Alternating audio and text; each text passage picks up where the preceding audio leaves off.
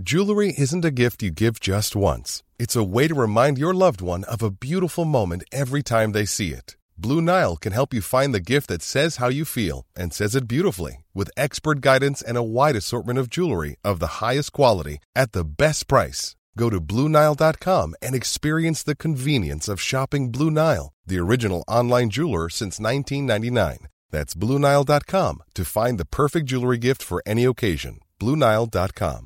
Hey, I'm Ryan Reynolds. Recently, I asked Mint Mobile's legal team if big wireless companies are allowed to raise prices due to inflation. They said yes. And then when I asked if raising prices technically violates those onerous two-year contracts, they said, "What the f*** are you talking about, you insane Hollywood ass?" So to recap, we're cutting the price of Mint Unlimited from $30 a month to just $15 a month. Give it a try at mintmobile.com/switch. $45 up front for 3 months plus taxes and fees. Promo rate for new customers for limited time. Unlimited more than 40 gigabytes per month. Slows full terms at mintmobile.com.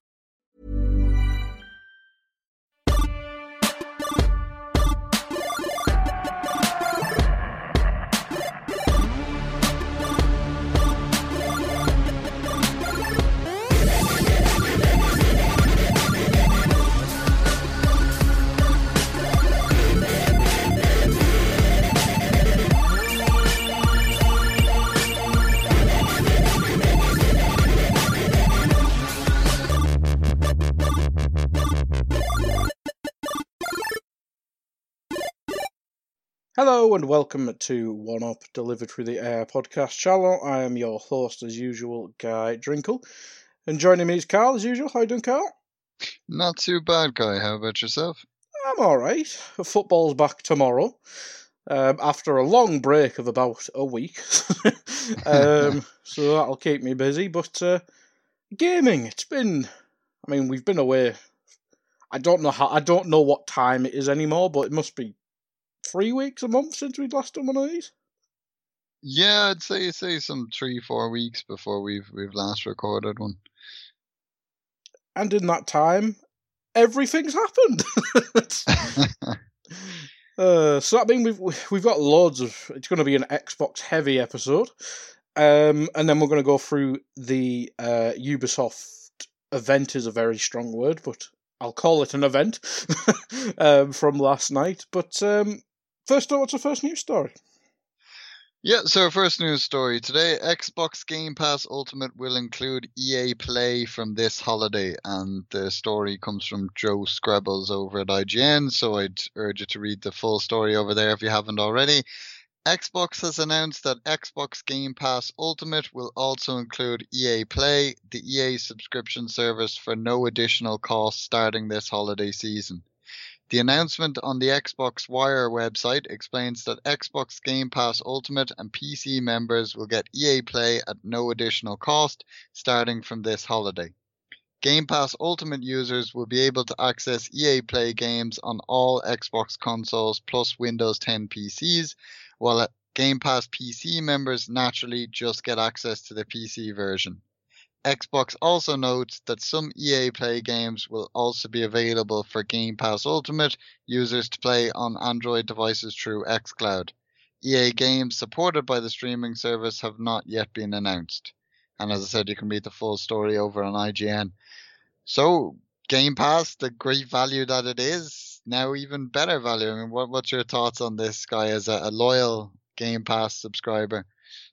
Well, it's really good news because it saves me changing my pay details to get EA Play now, so it saves me a job. That's the most important thing there, because I was meaning to do that and I kept forgetting. But no, it's really good. It's a really good deal. I mean, EA Access. I'm going to call it EA Access because EA Play. It's not the same. EA Access was £20 a year, which it's not loads, but for no additional price and saving £20 a year, I can't remember how much Ultimate is. I will Google that. Whatever Ultimate is, I think it's like 12 to 15, whatever it is. It's still such a great deal. And to add EA, which it's not got the most expansive library, but at the same time, there's games that EA are bringing out that I'll probably eventually want to have a bash on. That'll eventually come to EA Access, and Squadrons just came. I think it's coming out in about a month or so. That screams of EA Play game eventually, and maybe that's when they announce it. Maybe Squadrons will go straight into Game Pass, which is a good way of going about it, I suppose. But even stuff like UFC 4, which we talked about during EA's last event, I think we did.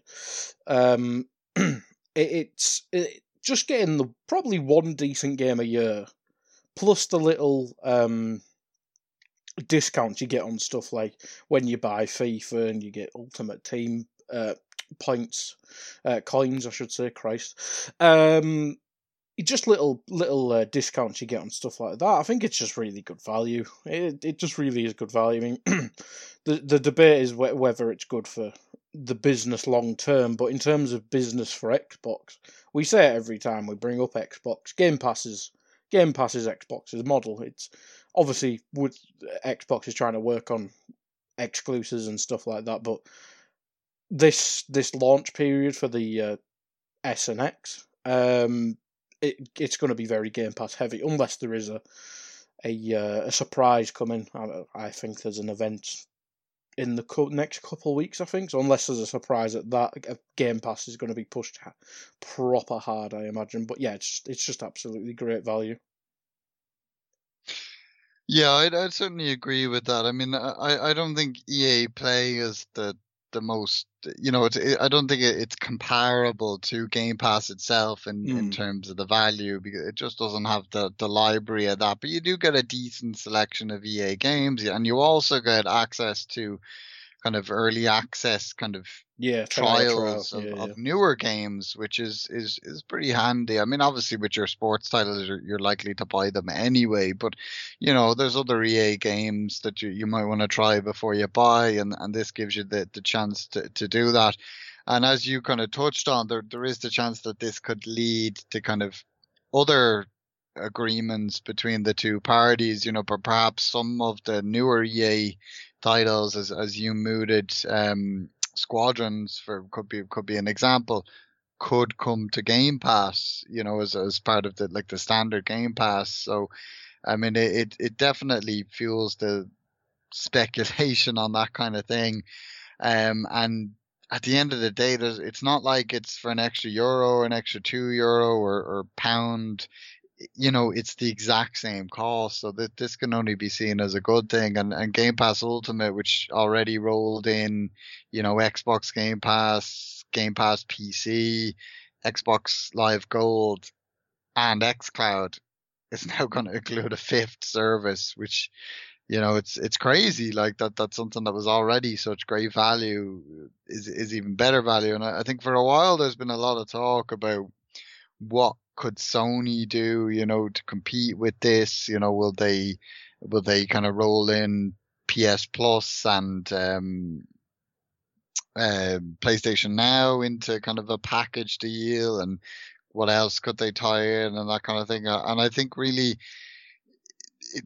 in my opinion, I think a lot of people think, well, why would Sony do that kind of thing? They're winning without kind of offering these kind of value packages. But I think Xbox has done so much at this point.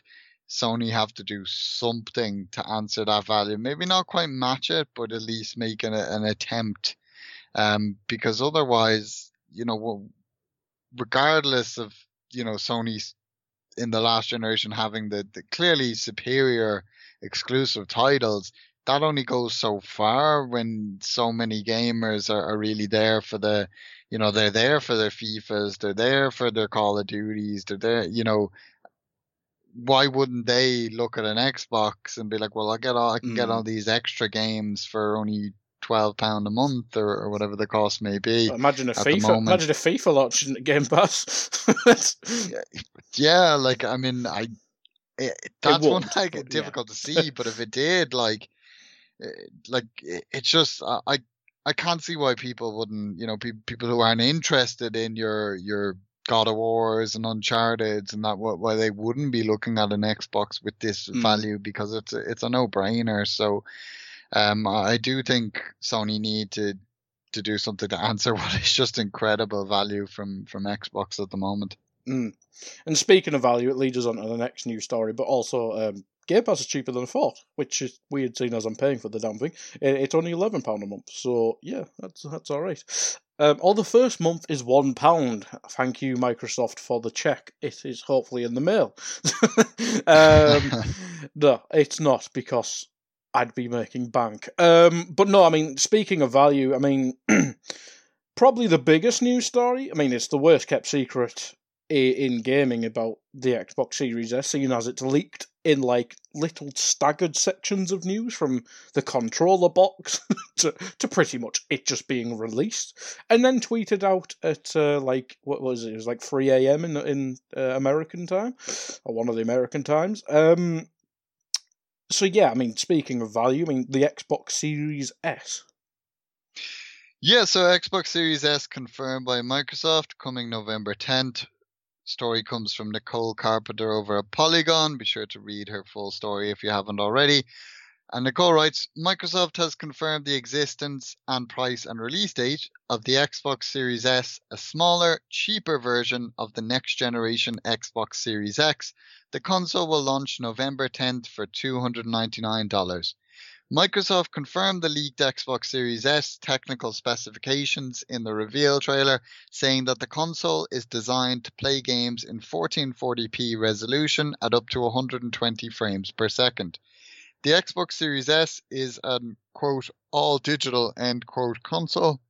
It contains only a 512GB solid-state drive, no optical drive, and will support next-gen technology such as DirectX ray tracing, variable rate shading, and variable refresh rate video output. It will offer 4K playback for streaming services like the existing Xbox One S does, and will also upscale games to 4K at, quote, nearly 60% smaller than Series X, end quote. The Xbox Series S is the, quote, the smallest Xbox ever, end quote, said Microsoft. And you can get the full story over on Polygon. So, as you said, Guy, this is the worst kept secret. We knew this was coming.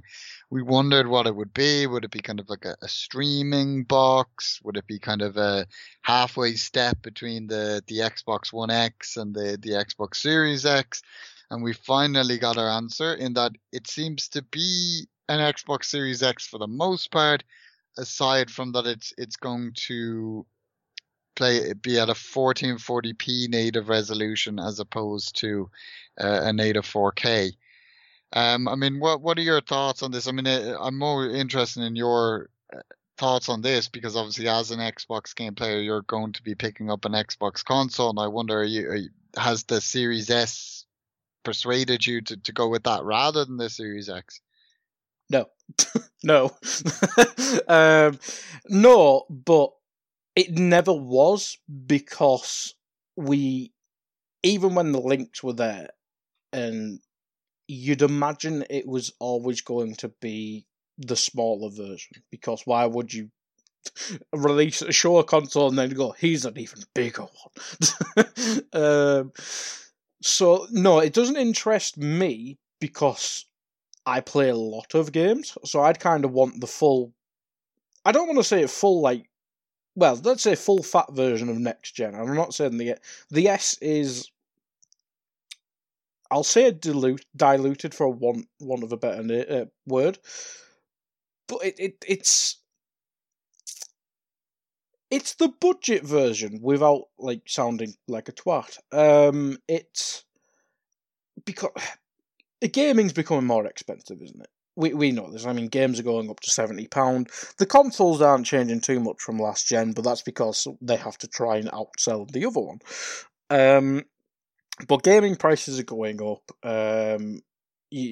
Games are becoming more frequent. So I imagine that it's the biggest business in entertainment, isn't it? So the fact that Xbox are releasing a console that is £250, $299. That isn't optimized for 4K. Not everything's 4K. So people who aren't super gamers and don't really care about 4K, and people who aren't privileged as us, like, if not everyone has a 4K TV, not everyone can afford a $500,000 console. this winter. But at the same time, it's easier to save up 250 quid than it is to save up 450 quid and justify that. So I'm not trying to do a sob story or anything like that, but say if you're poorer but you still want to treat your kids to Christmas, getting an Xbox Series S is a lot more obtainable than a Series X or a PS5 will be, I presume, because you'd imagine the PS5 is going to be similar to the Series X. So I think it just makes sense. I think this is just one for the casuals and for people who can't justify spending pretty much half a grand on a console. So I think it has its place in the Xbox ecosystem. That's the word I'm looking for. So I think it just has its place, because that's what we debated when the leaks first happened. We didn't know what the point was when we had the One S, the One X, and the Series X. So I think the fact that it's optimized for current gen televisions and its price point, I'm starting to see the point of it more now. Whereas the X is for me and you, or everyone in our WhatsApp group and stuff like that. Whereas the S is for people who can't justify the money and pretty much only play FIFA and Call of Duty and don't have like a 60-inch 8K capable telly. Yeah, no, I certainly get where you're coming from. There's a lot of value here, and I mean, as you said, at $300 or £250, I mean, that's a massive step down. It's almost half the price that both the Xbox Series X and the rumored price of the PlayStation 5. So that's going to make a massive difference to a lot of families, and particularly those that have been hit hard by, you know, what's effectively been a recession in 2020 thanks to a certain world health crisis. So I think that this may catch a lot of eyes. And I mean, even for someone like myself who, you know, I'm primarily a PlayStation gamer, I do own an Xbox One S. And initially I planned to get an Xbox One X because, you know, the enhanced visuals and increased loading speed and all that kind of stuff. And I was very tempted. But then when it came to one Black Friday, I remember looking at the deals, and the Xbox One S was just a total steal, and it was about 200 quid cheaper than the Xbox One X. And I said, you know, well, why wouldn't I go with the One S? Because I'm still probably going to primarily play games on my PlayStation 4 and that PlayStation 4 Pro, and that's exactly what's happened. So, you know, I don't regret that at all. And this could be a similar thing for myself, that, you know, eventually when I decide I want an Xbox new console, you know, the fact that the Series S is 200 quid cheaper, and the only thing I'd be compromising on is the visuals somewhat. And, you know, I'm not really, you know, obviously I can appreciate good visuals, but, you know, that's never been the driving thing for me as a gamer. I mean, to be honest, as stupid as it sounds, I remember when looking at the Xbox One X, the thing that intrigued me most was the idea that I could put my Xbox copy of Morrowind in, which a game that had like the most ridiculous loading times ever, and that it would load far, far faster. And like the Xbox Series S is going to have the same loading speeds as the Series X. I mean, I'm not sure if you watched the 8-minute video Xbox released on the Series S. The Outer Worlds one. But exactly, yeah. The fact that I think it took 12 seconds to load on the Series S, whereas on the Xbox One S, it took 52 seconds. Now, obviously, the Xbox One X takes less than that. It's probably somewhere halfway, but the fact that the Series S is even going to have faster load speeds than the Xbox One X is really intriguing to me. And, you know, I haven't quite made my mind up as far as picking up one of the new Xbox consoles eventually. But when I do, right now, based on what I know, I'd be very tempted by the Series S, given that 200 quid price difference. Yeah, and that's the thing. I mean, obviously, I mentioned it in the previous news story. The launch titles for the new Xbox, barring a surprise, aren't going to be that good. So in terms of long-term strategy, the Series S, I mean, it's starting off at £250, but give it a year when Halo's out, when, let's say, Hellblade 2's out, just for argument's sake, you might, let's say Black Friday next year, it might be $200 for a week or a weekend or whatever. Spending £200 to get an Xbox Series S next gen, and then you can get Game Pass for a quid for a month. You can play them games, and you can kind of justify spending £200 on your second console, maybe even your third console if you play on Nintendo.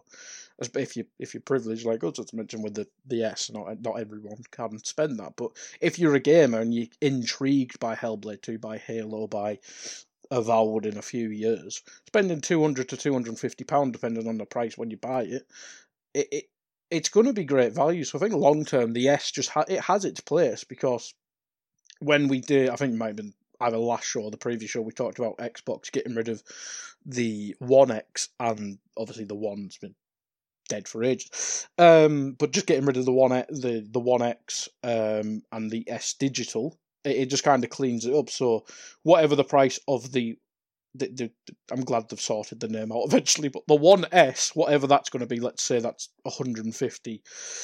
Then you've got 250 for the Series S, or 250 I should say, and then 450 for the Series X. The price points are quite clear there, so I think you've got your entryway into the console. Say if you're buying for a young kid in the One S, then if you want to get next gen but don't want to spend $500, you've got the Series S, and then if you're a Xbox gamer over a PlayStation gamer, you've got the Series X. So I think it's clearing the muddy waters that Xbox has had for a while, I think. Yeah, I think, as you said, kind of on the front end of this discussion, things are a lot clearer on the Series S now that it's been revealed and we know the details. I mean, a lot of people were questioning its existence when it was simply a rumored thing, but now I think it does make a lot more sense given the massive price difference. I mean, if it was only £100 less, there might be more questions to be asked, considering what we know about the PlayStation 5. But I think with that massive difference, I think it makes a lot more sense. And I think it's definitely something that a lot of people are going to get behind now that it's clear what it is going to offer to them. Yeah, absolutely. Absolutely. It'll be interesting to see how it sells, because price point is obviously big on Christmas sales. I mean, if this is the hot property this Christmas, I mean, it'll be a nice surprise. But I suppose we have to wait for the PlayStation and the PlayStation digital price to see how well it compares. Because I mean, if the PS5 digital is only £50 more than the S, it doesn't look as much of a bargain, but I think that would be Sony taking a very big hit. So it'll be interesting to see how the PlayStation prices are affected by the S. Yeah, certainly. I mean, the rumor I think for the PlayStation was $4.99 and dollars and $3.99. I think obviously in that case you'd be talking $100 difference between the Series S and the discless PlayStation 5. And although the discless PlayStation 5 doesn't compromise on the hardware, it's just no disk drive, I don't think the layperson is going to be aware of that. They're not going to see it that way, and they're going to be like, well, why would I buy my kid a PlayStation that's £100 more? So I think, I wonder, will this kind of force Sony to maybe even further? Will the discless suddenly be like, even, I know they couldn't massively drop it, but could it be like $374.99 or something like that? You know, even $25 less could make a big difference in terms of how those prices are visualized, you know. So it would be very interesting. I think Sony have to reveal things soon, because I think Microsoft has kind of stolen the thunder in terms of getting their pre-orders announced first and their release date. So I don't think it will be too long at all until Sony plays their hand, and I'll be interested to see what that hand contains. Yeah, I mean, wasn't there meant to be a Sony event meant to be this week, or is it next week? I'm not too sure on I that. thought there was meant to be one last night. I might have been wrong on that, but I think Sony said it was meant to be like more about VR and stuff. But, yeah. Anyway, Yeah, so a major PS5 event expected next week, apparently. Right. So I guess we'll have another show Yeah.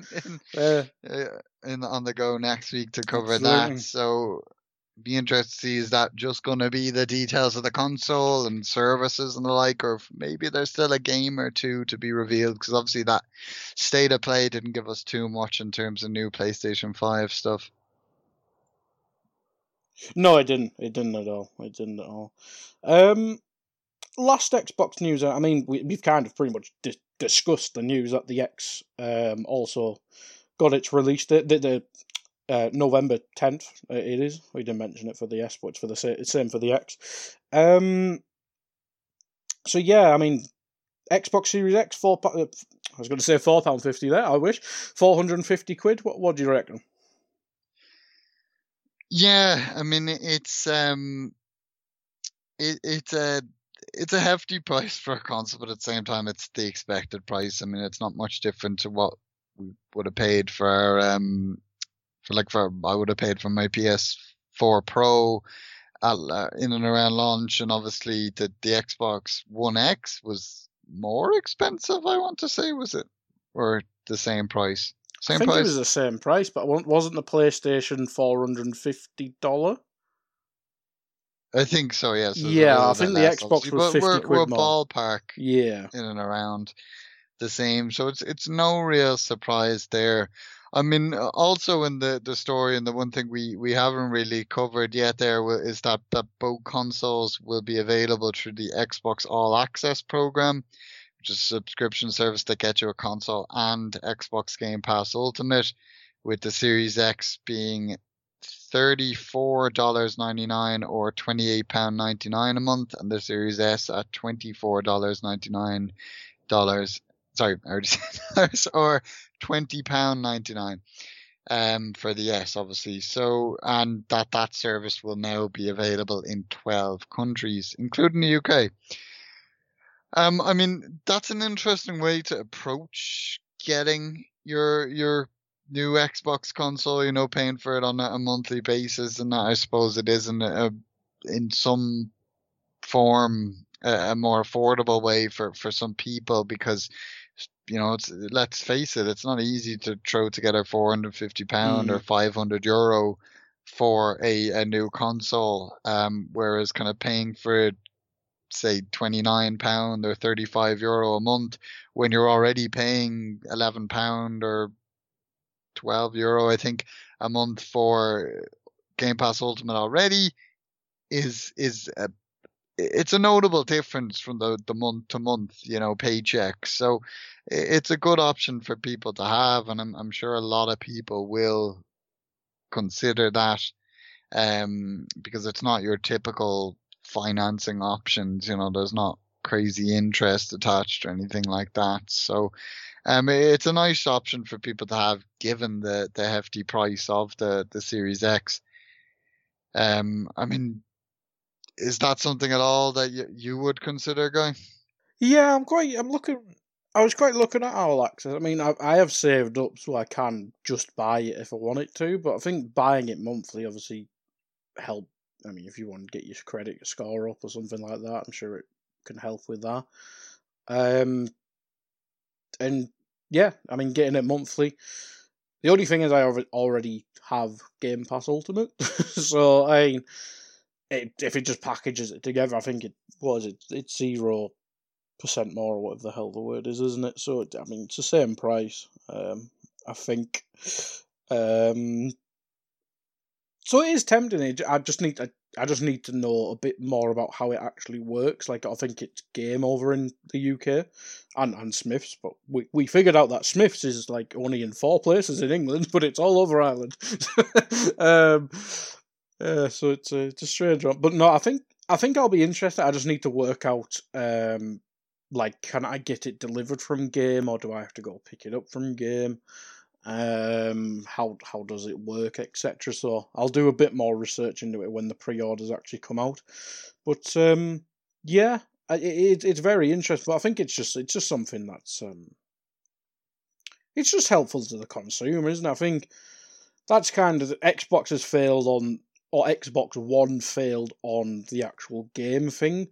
But with that failure came the better services, you'd probably say, than PlayStation. But PlayStation can do what they want, really. But yeah, I think that's kind of where Xbox has kind of tried to get their niches with different services. But it's the same as a phone contract, isn't it? Really, so it's not that surprising. Yeah. So yeah, I think it makes sense. And as we the theme of this is kind of helping the consumer, especially in 2020. So spending either £21 or £29 a month. Yeah, I see the point of it. It wouldn't surprise me if PlayStation do the same, because it just makes sense, doesn't it? Really. Yeah, I do. As you said, you kind of need more information. I wonder kind of how long is it for? Because I mean, doing the math there, if you paid that for the Series S, you'd have, like, is it 2 years possibly I think it's to 2. Yeah, I to think pay it's off 2 the years. console? Yeah, and then you just start paying the normal Game Pass. Or if something like that, I mean, it's certainly. I mean, if it's available here, I might even look into it myself for a Series S and kind of get it at launch alongside a PlayStation 5. So we'll just it's something I'll definitely have to read up on myself. Yeah. But I mean, if you drop 450 on a PlayStation and 21 quid a month for an Xbox, I mean, it's a way to get both of them, isn't it? I mean, if PlayStation announced it, I'd maybe do the same. Yeah, it is a nice option if you're looking at both consoles. I mean, because as you said, gaming isn't cheap these days, and especially if you're multi-platform like ourselves. I mean, something we missed in the past month where we haven't been recording is obviously it's technically a rumor because we know how tight-lipped Nintendo are, but I think you can pretty much take it as fact that there's a new Switch, I think a 4K capable Switch coming out next holiday season. So, if there's a massively increased battery life on that, I'll be very tempted by that for my Switch. So, I mean, when you're trying to keep up with all three consoles, it's definitely an expensive hobby. So options like these are always nice. Yeah, absolutely. It's as I said, just one for the consumer. But if they advertise it more, because I think it came out. Did it come out when the X came out? I think I'm right in saying that. So it's not too old of a service. So if you can go big on it on the launch, it'll probably help, because as you say, when parents are looking at consoles to buy, it's like, I can just pay 29 quid a month for this. Then rather than just go 450. So yeah, it just helps people. I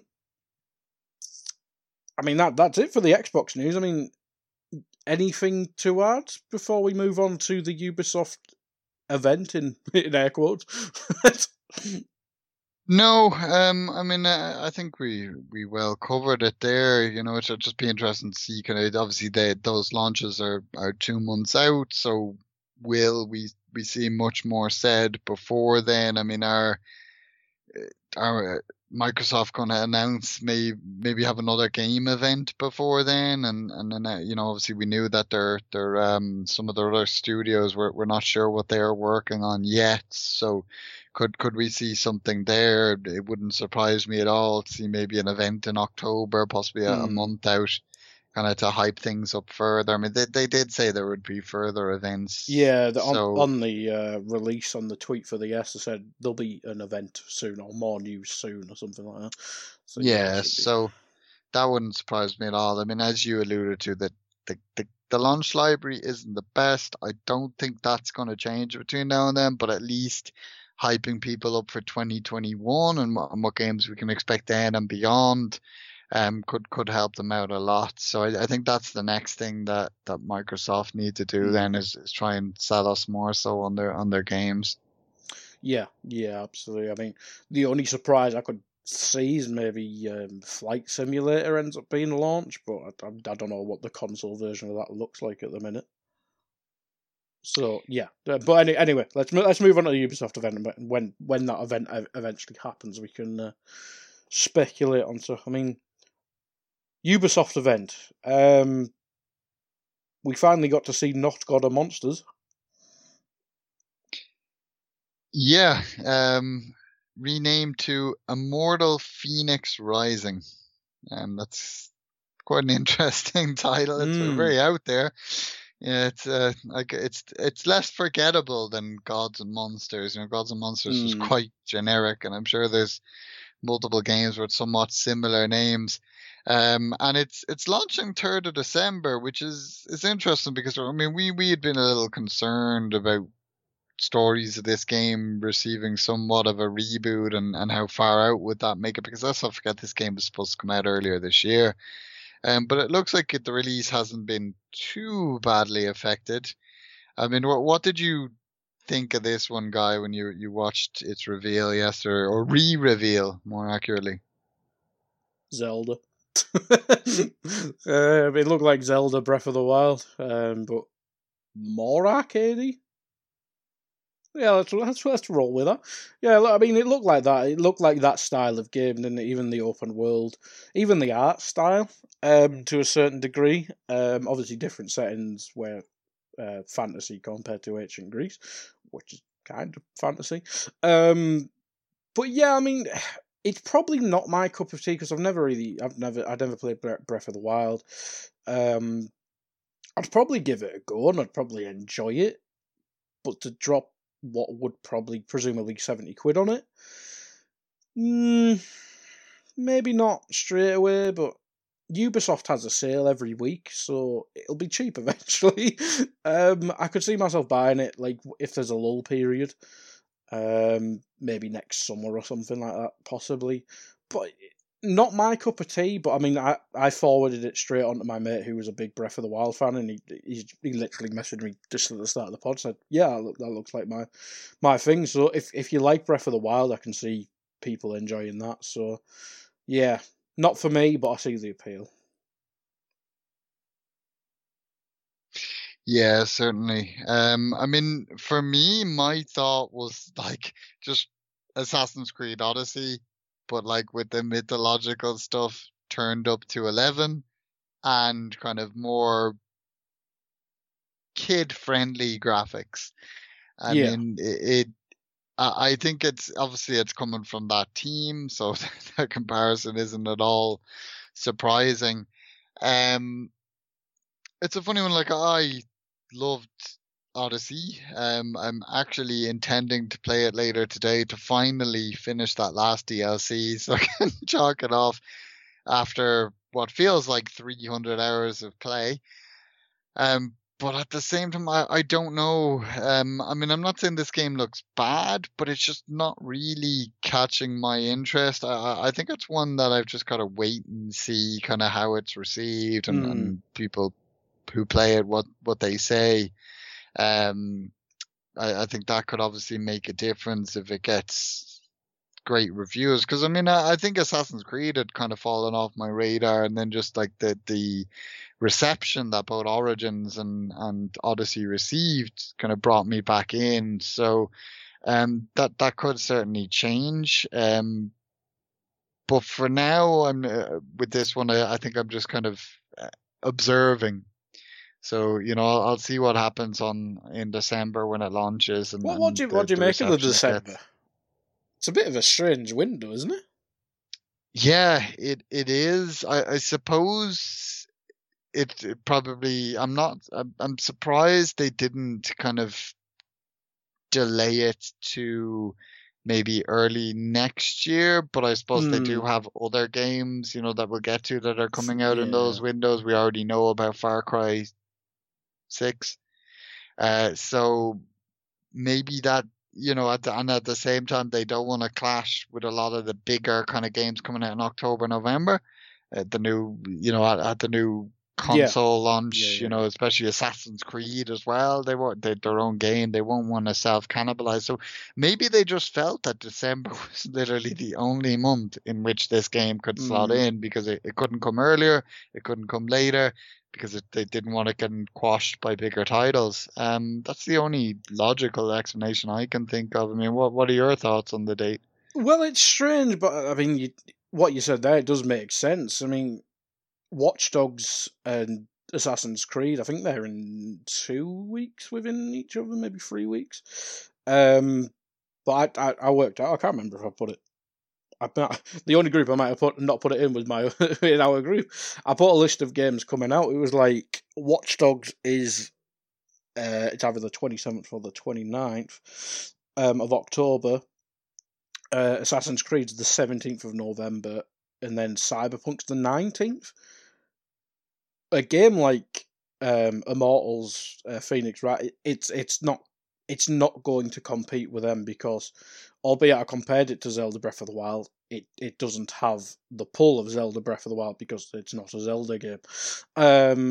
So yeah, it makes sense. I think maybe January would have been a better spell, but at the same time, as you mentioned, they've got Far Cry coming out then, which is maybe not Ubisoft's biggest title, because you'd probably say that's Assassin's Creed, and Far Cry normally comes out in late winter, early spring, doesn't it? So it kind of makes sense, but December tends to be, I don't know, I think the only other game I can remember coming out in December is like Just Cause. So maybe it doesn't spell optimism for me, because December's kind of a nothing period in games. But yeah, it's a strange one, but it's probably more out of necessity, because was it March or May it was originally meant to come out in?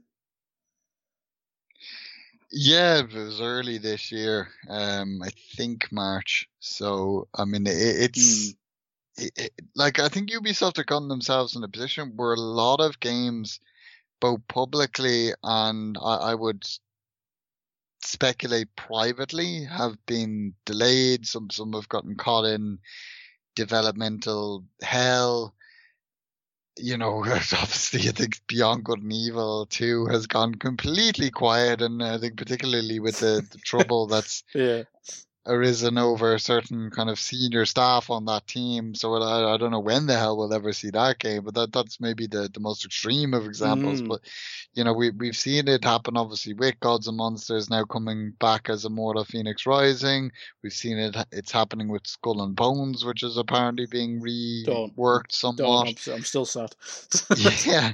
So I just think they've probably backed themselves into a corner, and I think we might see a lot of, we're going to probably see a lot of releases from Ubisoft in the space of a few months. I mean, we already know a lot are coming, and I think there's going to be more probably piled on top of those, and some might launch in very strange windows, but I just think it's inevitable now, because they have to get these games out the door.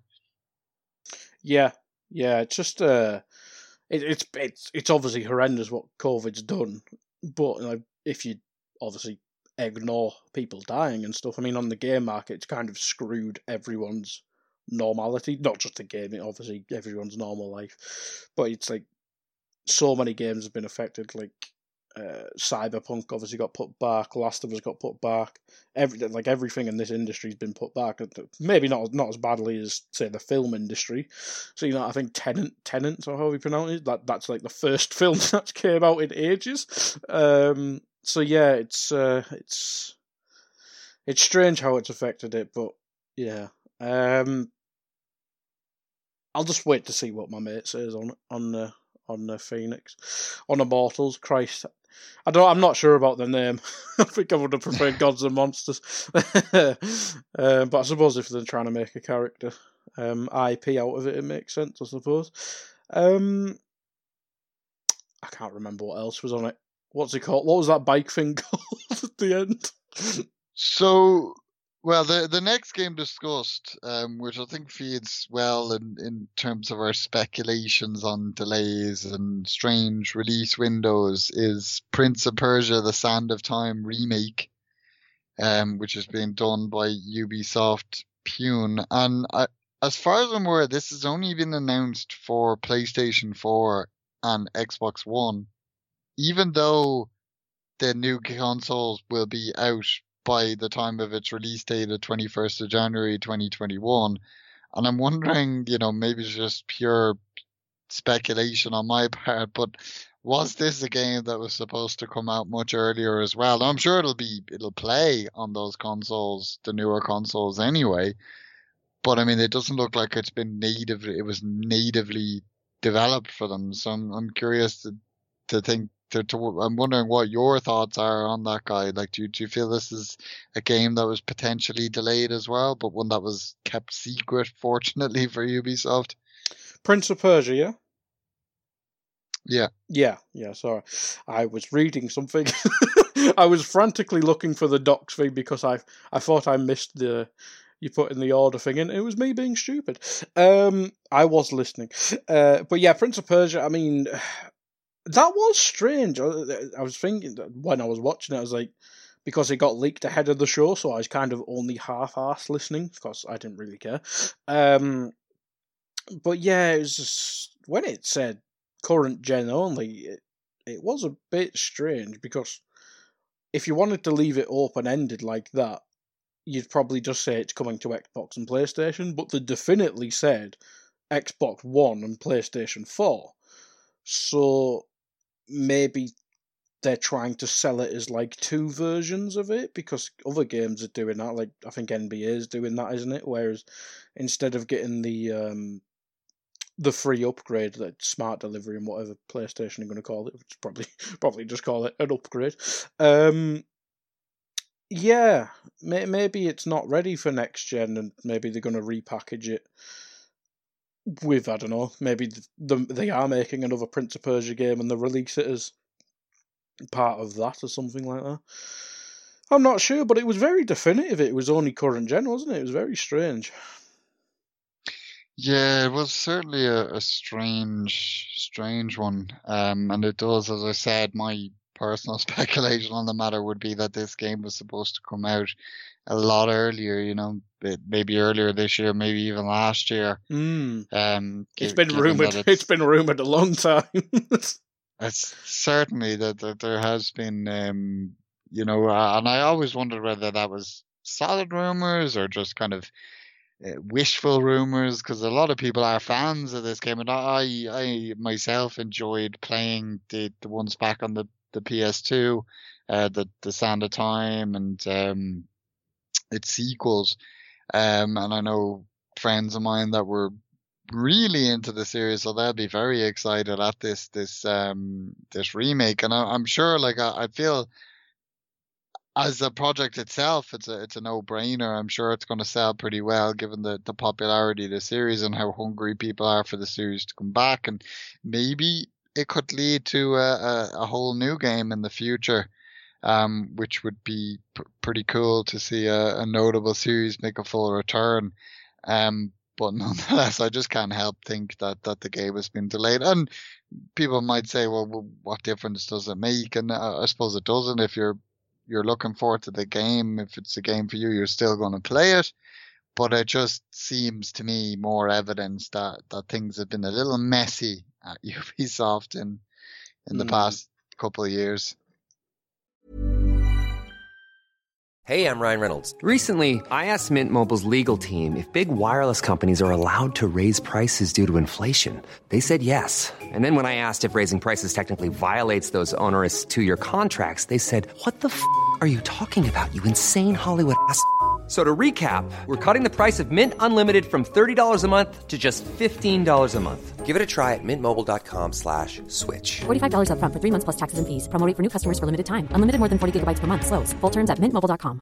I'm Sandra, and I'm just the professional your small business was looking for. But you didn't hire me because you didn't use LinkedIn Jobs. LinkedIn has professionals you can't find anywhere else, including those who aren't actively looking for a new job, but might be open to the perfect role, like me. In a given month, over 70% of LinkedIn users don't visit other leading job sites. So if you're not looking on LinkedIn, you'll miss out on great candidates like Sandra. Start hiring professionals like a professional. Post your free job on linkedin.com/people today. When you're ready to pop the question, the last thing you want to do is second-guess the ring. At BlueNile.com, you can design a one-of-a-kind ring with the ease and convenience of shopping online. Choose your diamond and setting. When you find the one, you'll get it delivered right to your door. Go to BlueNile.com and use promo code LISTEN to get $50 off your purchase of $500 or more. That's code LISTEN at BlueNile.com for $50 off your purchase. BlueNile.com, code LISTEN. Yeah, I mean, what do you... I mean, 21st of July, and they only mentioned current gen. It's a bit strange a release date again, isn't it? Yeah, I mean, January is similar to December. Not as strange as December, but it's probably the next strangest month for games to launch. Well, alongside the summer months anyway, you know, kind of June and July is fairly rare as well. It's a strange one. As I said, it's another one that I would just speculate that's just been kind of penciled in there just to get it out because it has to get out there, you know. Yeah, I mean, what do you? It's not an IP I've played, to be honest. I mean, I was chatting to a couple of my mates last night, and this pretty much said it was when you were young. So that's what I got. That's what I got told. So I mean, is it like a precursor to what Assassin's Creed became? That's kind of what little I've seen of Prince of Persia games. Yeah, I mean, it's obviously Prince of Persia way back when was like a computer game, and it was kind of a side-scrolling puzzler platformer. The series got rebooted by Ubisoft then in the early noughties as a 3D action adventure platformer, and it was very much similar to Assassin's Creed, kind of similar combat, similar kind of parkour, kind of climbing walls, jumping platforms, that kind of thing. Originally, Assassin's Creed was actually supposed to be a spin-off of Prince of Persia. I think it was supposed to be like Prince of Persia Assassins or something, if I recall rightly. So it's very, if obviously you've played Assassin's Creed, you're going to be familiar with it, but it's a bit more linear, a bit more self-contained. It's not really an open world title. It's more kind of self-contained, more of a contained game world. Which IP had the better film though? I've never seen either. You don't see the either, but I imagine both shit. I've not seen the Prince of Persia film, but the Assassin's Creed film's pretty shit. Yeah. If anyone has opinions on the films, do feel free to tweet me because I'm genuinely interested. Fassbender and Jake Gyllenhaal. It's interesting casting. But yeah, it's interesting. I mean, would you like to see it come back, or would you not think it'd have a place with Assassin's Creed becoming it? But I suppose with Assassin's Creed becoming pretty much big ass RPGs, Prince of Persia go back to being that linear parkour stuff. Yeah, I think that's long been the supposed word on why Ubisoft let the series go dormant, was because they didn't think it made sense to have the two games competing. But what I would say on that is, I think they're different enough now. You know, like Assassin's Creed has become this open world action RPG. Is probably the best way to describe it, whereas, you know, as I said, Prince of Persia is very much kind of a contained 3D action adventure title. So, I think they're different enough. There are certainly some similarities, but, you know, in that there are similarities. It'd be nice, you know, we've gotten to the point now where Assassin's Creed isn't annual, it's kind of biannual.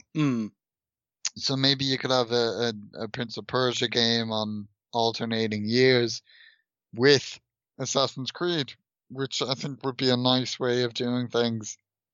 And, they're different enough, but similar enough that I think that's a kind of release schedule that could work for them. Yeah, it certainly makes sense. Maybe not as like the November big release every other year, but maybe it could fill that Far Cry spring spot on the year that Assassin's Creed isn't.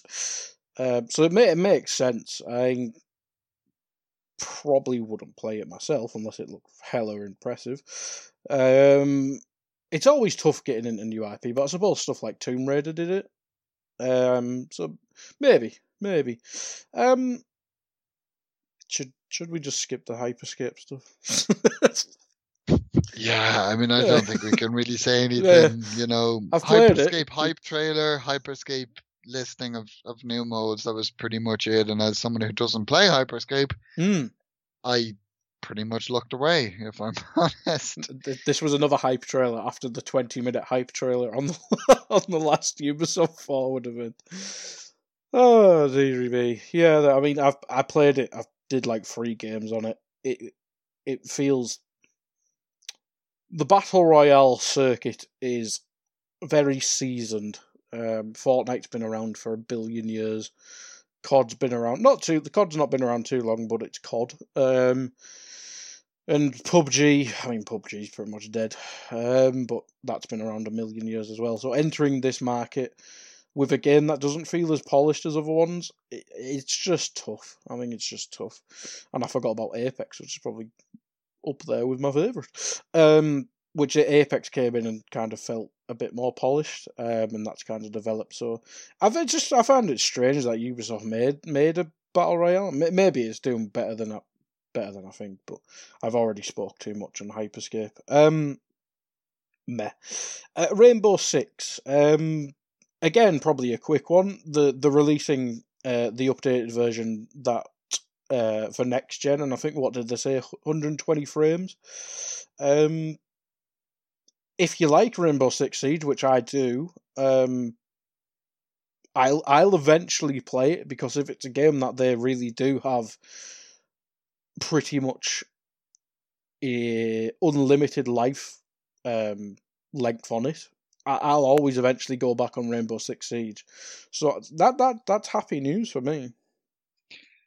Yeah, I mean, obviously it's such a popular title. Not so long ago, as they touched on in this presentation, you know, they promised 10 years of service at least. They're just about to hit the halfway point there. I mean, so it's we knew all along it was coming to next gen. It's cool to know that that's happening imminently. And the 120 frames per second is a nice touch.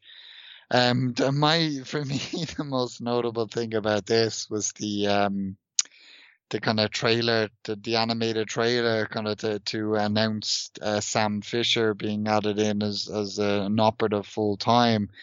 And I just think, I don't know whether Ubisoft are doing it on purpose at this point, but it just feels they're taking the mick entirely when it comes to announcing a new Splinter Cell game. I mean, it's not so long ago I was reading that supposedly the Italian voice actor for Sam Fisher has said that, you know, he's recorded all his lines for a new game and that he thinks it'll be out soon. But yet we still heard nothing about this new Splinter Cell. And as a fan of the Splinter Cell series, it's kind of quite frustrating that we're seeing Sam Fisher pop up everywhere but in a new Splinter Cell game. Next November, but let's go. Let's do Splinter Cell bingo. I'll go next November. You go. Never.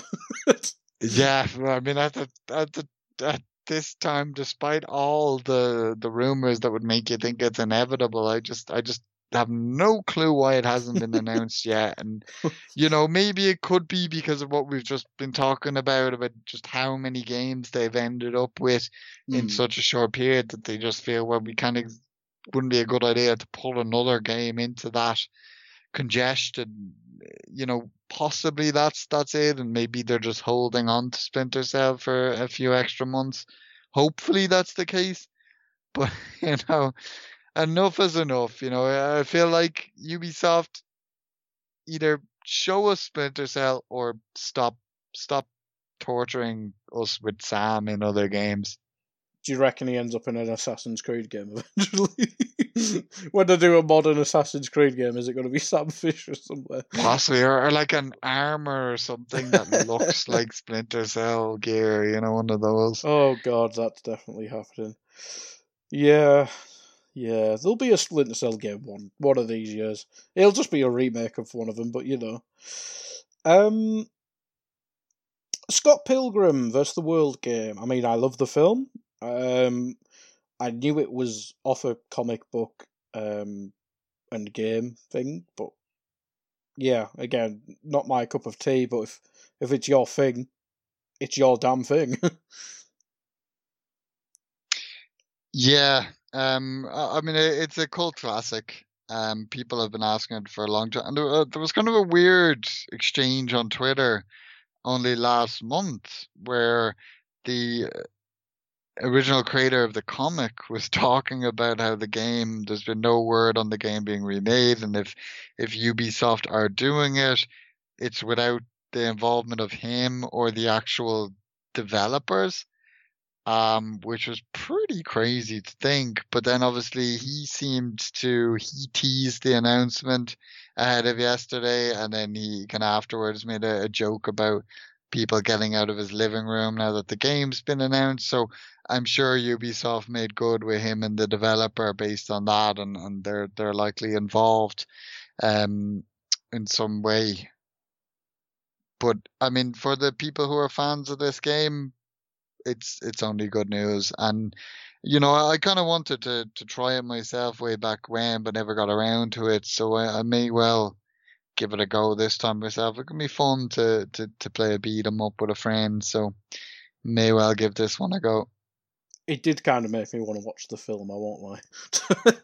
I watched it recently when I got added to Netflix. Yeah, it holds up well. It's great. It's good. Movie. I think I watched it like last year or so. It's good. It's a good film.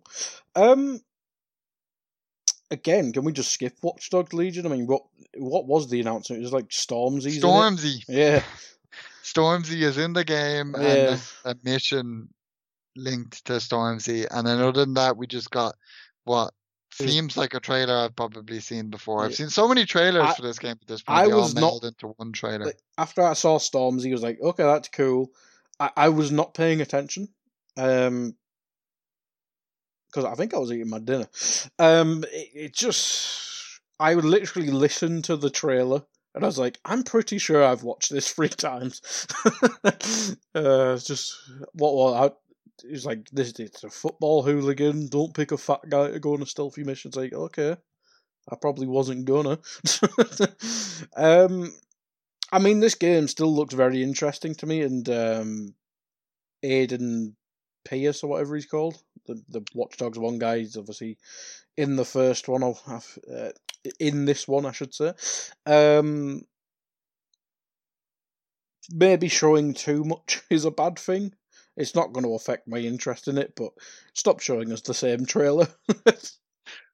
That's it, yeah. I mean, whatever about the Stormzy thing, and obviously announcing that Aiden would be in the game as well, because people had wanted that. It's a nice little tie-in to the original game. That's all well and good, but we don't need more of these trailers and more kind of, you can recruit this character, you can recruit that character. We get that there is a shit ton of characters in this game. These things can be done in a these things can be done in a tweet. We don't need an event. Yeah. It's just very short. I mean, it's the only thing about Watch Dogs is it comes out at that awkward time. Whereas, do I wait for next gen or not? And I probably will. But it will be after Cyberpunk and Assassin's Creed, so that will be a sale buy, I reckon, in New Year. Riders Republic, again, as soon as I saw bikes, I was like, I thought it was going to be the crew at first, and I was ready to turn it off. But what is this? What is this game? Yeah, I thought it was a new Trials game. I did for a bit. And then yeah, there was like snowboards or something. it seems to be like an extreme sports game, which, in this era where we're getting like 700 skateboarding games, at least this doesn't seem to have skateboarding. It seems to be like BMX and snowboards. So it's supposedly very much multiplayer focused. We know Ubisoft often likes to kind of experiment in this area. Sure, they had like a roller derby game not so long ago. Oh, that still hasn't come out. I'm fuming. Yeah, so I mean, it's probably not one for me, but I'm sure it is one that will interest a lot of people. I think it's our 25th of February next year. So yet another game jam packed into this, what seems like it's going to be like 4 months or 5 months of just non-stop Ubisoft releases, starting with Watch Dogs in October. So, I mean, it's interesting, and it's nice. What I will, even though it's not particularly a game for me, I mean, Ubisoft are known as releasing a lot of Ubisoft games, and, with that generally being like an open world tick box game, outside of obviously their shooters like Rainbow Six on top. But I think between this and obviously Scott Pilgrim, now I know that's a re-release of a previous game, and similar with Prince of Persia, the remake. It's nice that they're offering some titles that step outside that, and they do, as I said, they like to experiment here or there. They did it with like Steep, they did it with the roller derby game, which I can't recall what it's called. Either can I. So they usually have like one game a year or one game every couple of years that does step out from the norm. But I mean, it's nice that there's, what I can say about this showcase was it was diverse for a Ubisoft showcase. It's definitely diverse in terms of the kind of games that were on offer. Yeah, I was trying to think of what Steep was called before you said it there. Is that what this is? Is it just the next evolution of Steep? I'm not sure how well Steep did, but it was always one of them games that I thought, if I saw it for 10 quid, which I probably have since then, I'd probably buy it and play it. It looks like it'll fall into that category, but if it's multiplayer and you can kind of just absolutely pretty much piss about with it, I could see the allure. But I mean, if it's going to be a full 70 quid a game, which it probably will be if it's coming out next year, next gen, meh. That's what I got. Like, I think we mentioned the fact that it's pretty much a non-event. Finishing on this kind of confirmed that. Yeah, I mean, it's I'd echo what you said there. To be honest, I mean, it wasn't. I do question some more. I mean, we talked about it when we watched the first Ubisoft Forward on, was this the way to go, breaking up their announcements into smaller tidbits rather than having that one blowout kind of hour-and-a-half event E3 time. But now I'm wondering if maybe they'd combine these two forwards into one event. Would that have been possibly preferable to, because, kind of with the two smaller parts combined to make something special?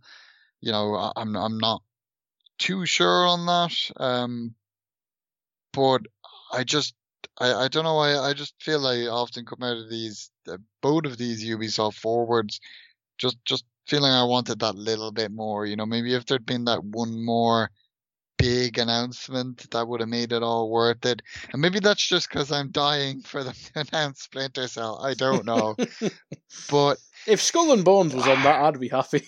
Or that, yeah. I'd be happy if that was a kind of the re-reveal of Skull and Bones would be nice as well. But it just seemed to be missing that's something for me for whatever reason. Yeah, I think you're right. If they did both, which might have not been possible, but if you had an event which had, Christ, what was the big game at the last one? Say if you had Far Cry Immortals. Yeah, Far Cry I think was the biggest thing. Yeah. The last one. Yeah. Was it? Oh, it was Watch Dogs. Nope. If there was if they combine both the Watch Dogs things, Immortals, that bike game, I've closed my phone and I can't remember the name. Riders Republic. Of course, I remember what it's called.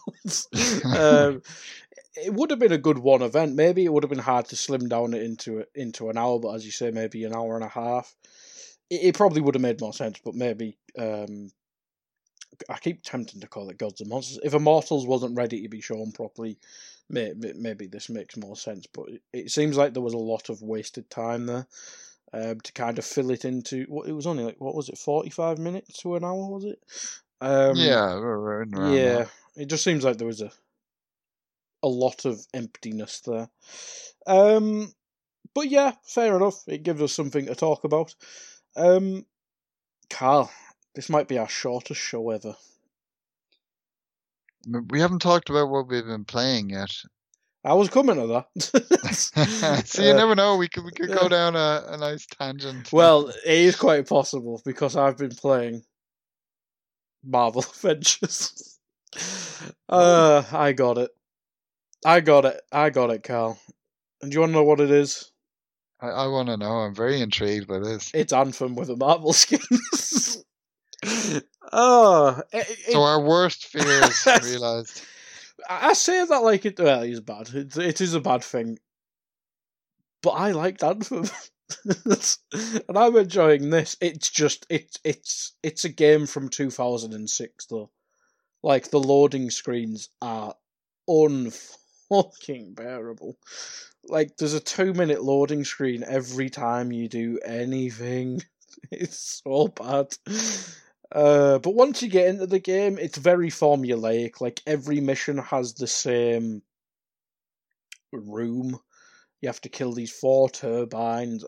It's very formulaic, and I genuinely think Anthem might have had more variety in it because you're not tied to a character, if you get what I mean. Like you're obviously in a class type on Anthem, but on this, like, if I'm playing 4, you're doing the same moves. Obviously, there's 6 characters, so there's more variety in that. But when you're playing as a character, I don't know, it just kind of limits yourself to what you can do. Like, it's a fun game, but I wouldn't go as far as saying it's a good game, and I would not recommend anyone buying it. But I've done the deed for the sake of the podcast, Carl, and I bought it. Don't buy it. It's fun, but Christ almighty, I paid 60 quid for that. And then I noticed it was 45 quid on CD keys straight after. So if you are desperate, get it off CD keys. Don't be stupid, like me. It's fun, but it's bad. That's how I'd summarise that. Yeah, no, I was intrigued to kind of see how it would be kind of picked up by people. I did have low expectations, I won't lie. Maybe that's why I think it's fun. So I thought it would be absolutely dog shit. Sorry, I keep interrupting you. Yeah, no. I mean, that could be it. You know, if you expect the worst, and then what little you get will be okay.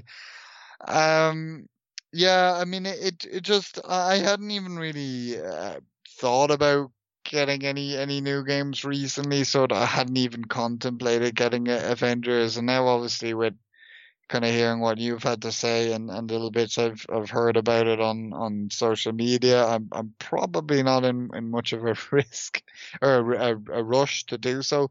Maybe if it receives kind of a hefty price drop, as often those kind of games do quickly if they don't sell well. We've seen it with The Division 2. We've seen it with Anthem. I think I got Anthem for €5. So there you go. It's worth five. It's worth 5 quid.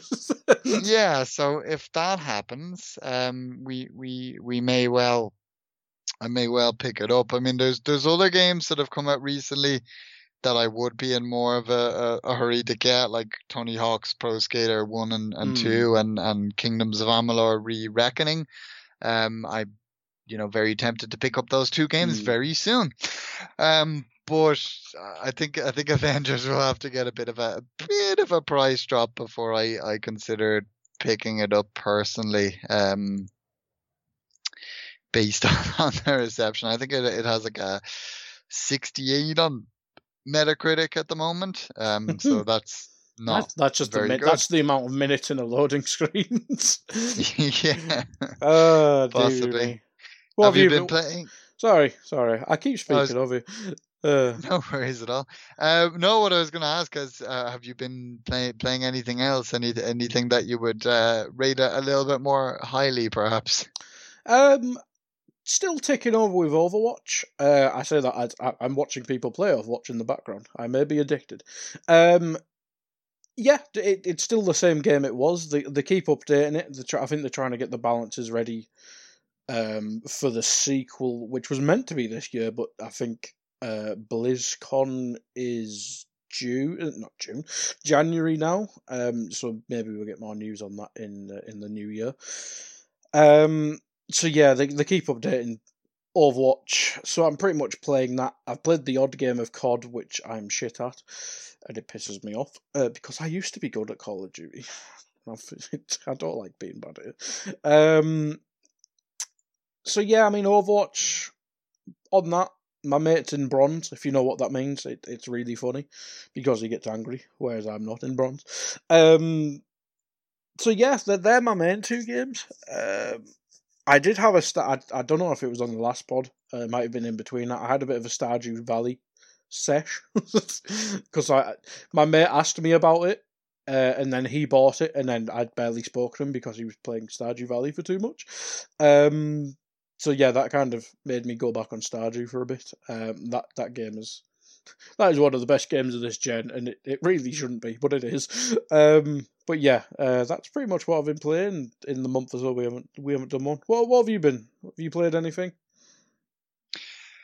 Not much myself. Outside kind of some multiplayer games and playing some FIFA 20 that doesn't really warrant any discussion. But Fall Guys, I think Fall Guys has been an ever present. It's nice and easy game to jump into with your mates and get some games going, and they've improved the servers, which is nice because the first week or so, bit of a frustrating prospect, let's say, when you're playing with a couple of friends and they get in a game and you don't, and then they have to drop back to get you back in, and then suddenly one of them doesn't get in, or it crashes when you're all loading into the game and you have to dashboard and go back in. Happy to say a lot of that has been resolved, and I think that was inevitable when you have like kind of a smaller title having such a massive influx of players. So it's nice now that they've sorted it, but that's still fun. It hasn't the fun hasn't worn out yet, and I don't foresee it doing so anytime soon.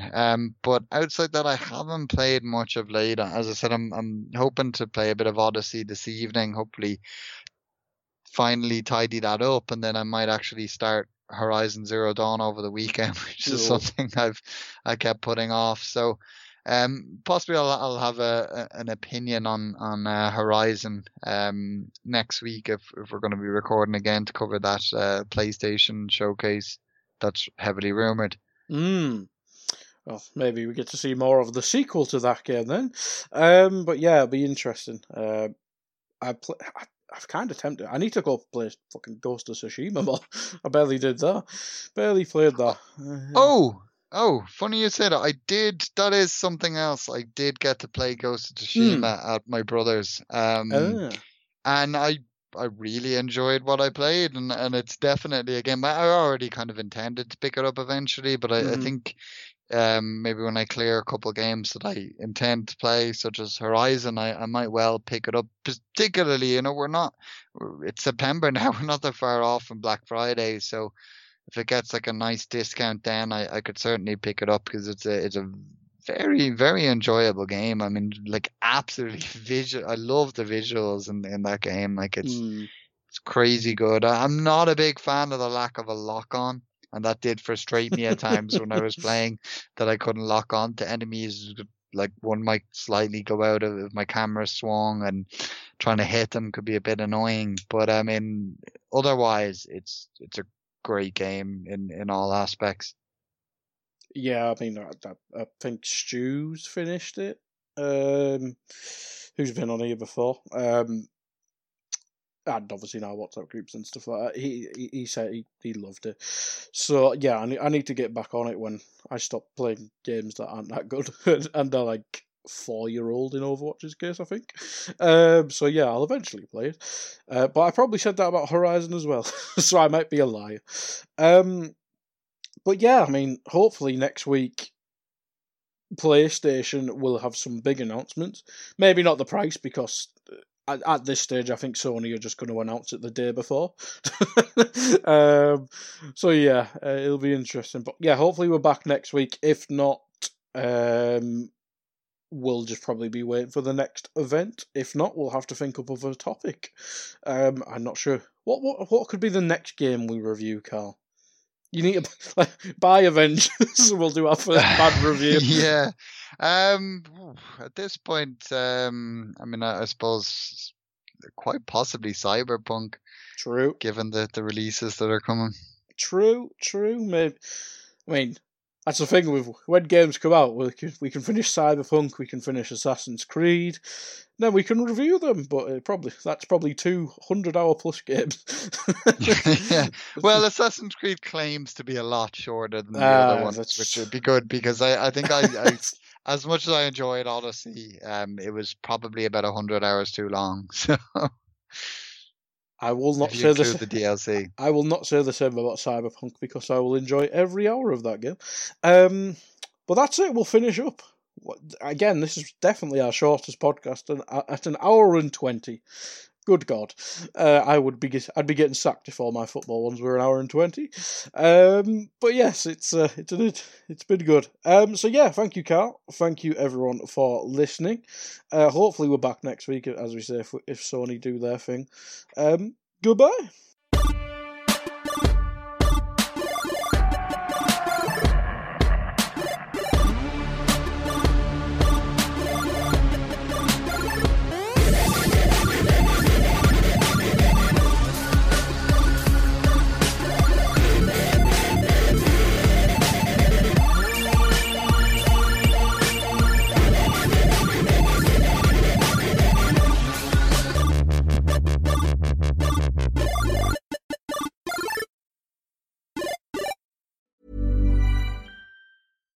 Hi, I'm Daniel, founder of Pretty Litter. Cats and cat owners deserve better than any old-fashioned litter. That's why I teamed up with scientists and veterinarians to create Pretty Litter.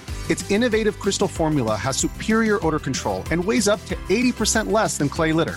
Pretty Litter even monitors health by changing colors to help detect early signs of potential illness. It's the world's smartest kitty litter. Go to prettylitter.com and use code ACAST for 20% off your first order and a free cat toy. Terms and conditions apply. See site for details. Hey, it's Paige DeSorbo from Giggly Squad. High quality fashion without the price tag. Say hello to Quince. I'm snagging high-end essentials like cozy cashmere sweaters, sleek leather jackets, fine jewelry, and so much more. With Quince being 50 to 80% less than similar brands. And they partner with factories that prioritize safe, ethical, and responsible manufacturing. I love that. Luxury quality within reach. Go to quince.com/style to get free shipping and 365-day returns on your next order. Quince.com/style. Planning for your next trip? Elevate your travel style with Quince. Quince has all the jet-setting essentials you'll want for your next getaway, like European linen, premium luggage options, buttery soft Italian leather bags, and so much more. And is all priced at 50 to 80% less than similar brands. Plus, Quince only works with factories that use safe and ethical manufacturing practices. Pack your bags with high-quality essentials you'll be wearing for vacations to come with Quince. Go to quince.com/pack for free shipping and 365-day returns.